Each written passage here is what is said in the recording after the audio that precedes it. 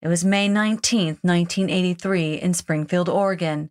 In the middle of an otherwise peaceful, cool spring night, a car arrived at Mackenzie Willamette Hospital. Diane Downs and her 3 children had been shot. Cheryl, 7, was dead, and Danny, 3, and Christy, 8, had life-threatening injuries. A year later, Diane herself was found guilty for the shootings. In the 80s, this was the shocking headline story of Fatal Attraction.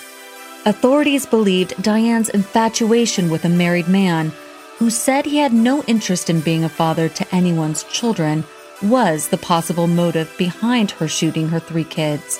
1 year later, at her trial, she was pregnant. That child was Becky Babcock. So I was 11 and still needed a babysitter. It was the same babysitter that I'd had since I was very, very young. I can remember the moment like it was yesterday, which is so weird. I can't remember exactly what was said, but I remember standing at the top of the stairs. I was in the doorway of my bedroom. She was in the hallway. And I just thought, I am going to ask. I'm going to find the answers that I want. I'm just not going to stop until I know who my biological mother was.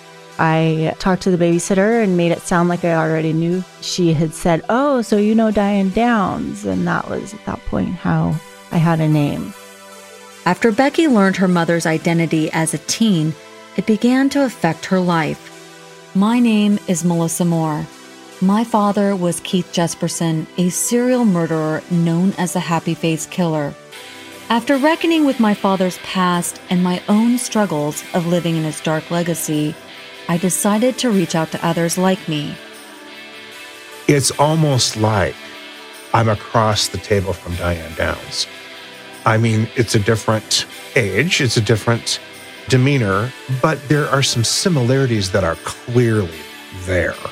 And so when I called Ann Rule in Seattle, I just said, I think I've met Diane Downs' child, the one she gave birth to during the trial. She goes, "Oh, I would definitely get a DNA test because I've been approached by all kinds of people who say they were the baby of Diane Downs." And I said, "Oh, Ann, this is the right person. I don't need a DNA test. I can see it. I've talked to her." For years, Becky has tried to come to terms with who her mother is. But one mystery has haunted her. Who is her biological father? When I watched the 2020 piece where Becky meets Ann, she asks Ann, "Who is my father?" And Ann says, "I can't tell you." She's what I call a jackpot match. Did you find Becky's biological father?